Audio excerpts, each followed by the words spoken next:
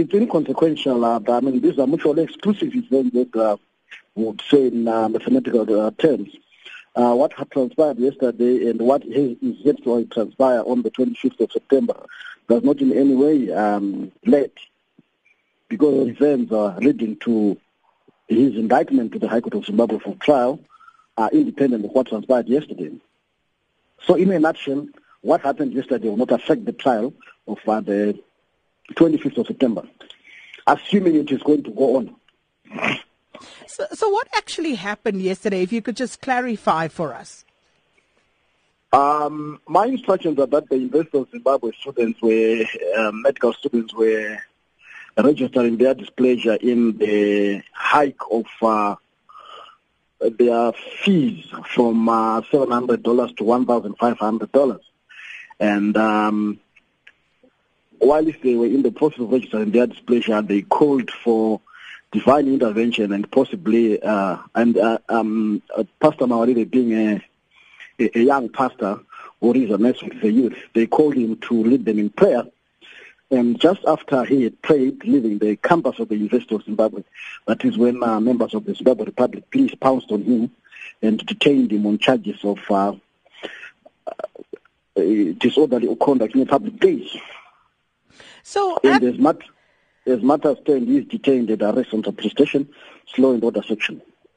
So at the time, there was no throwing of stones because according to the registrar of the University of Zimbabwe, Sergeant Chevo, he claims that the students were throwing stones and called it behavior that the university cannot accept.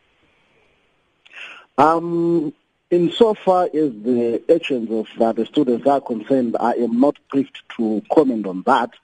But my understanding is that when he went there, he was there to advocate for a non-violent demonstration. And in fact, when he was arrested, he had already left the University of Zimbabwe after having delivered a prayer. They actually dragged him out of his own car. So were any of the students incarcerated as far as you know? Not to my knowledge.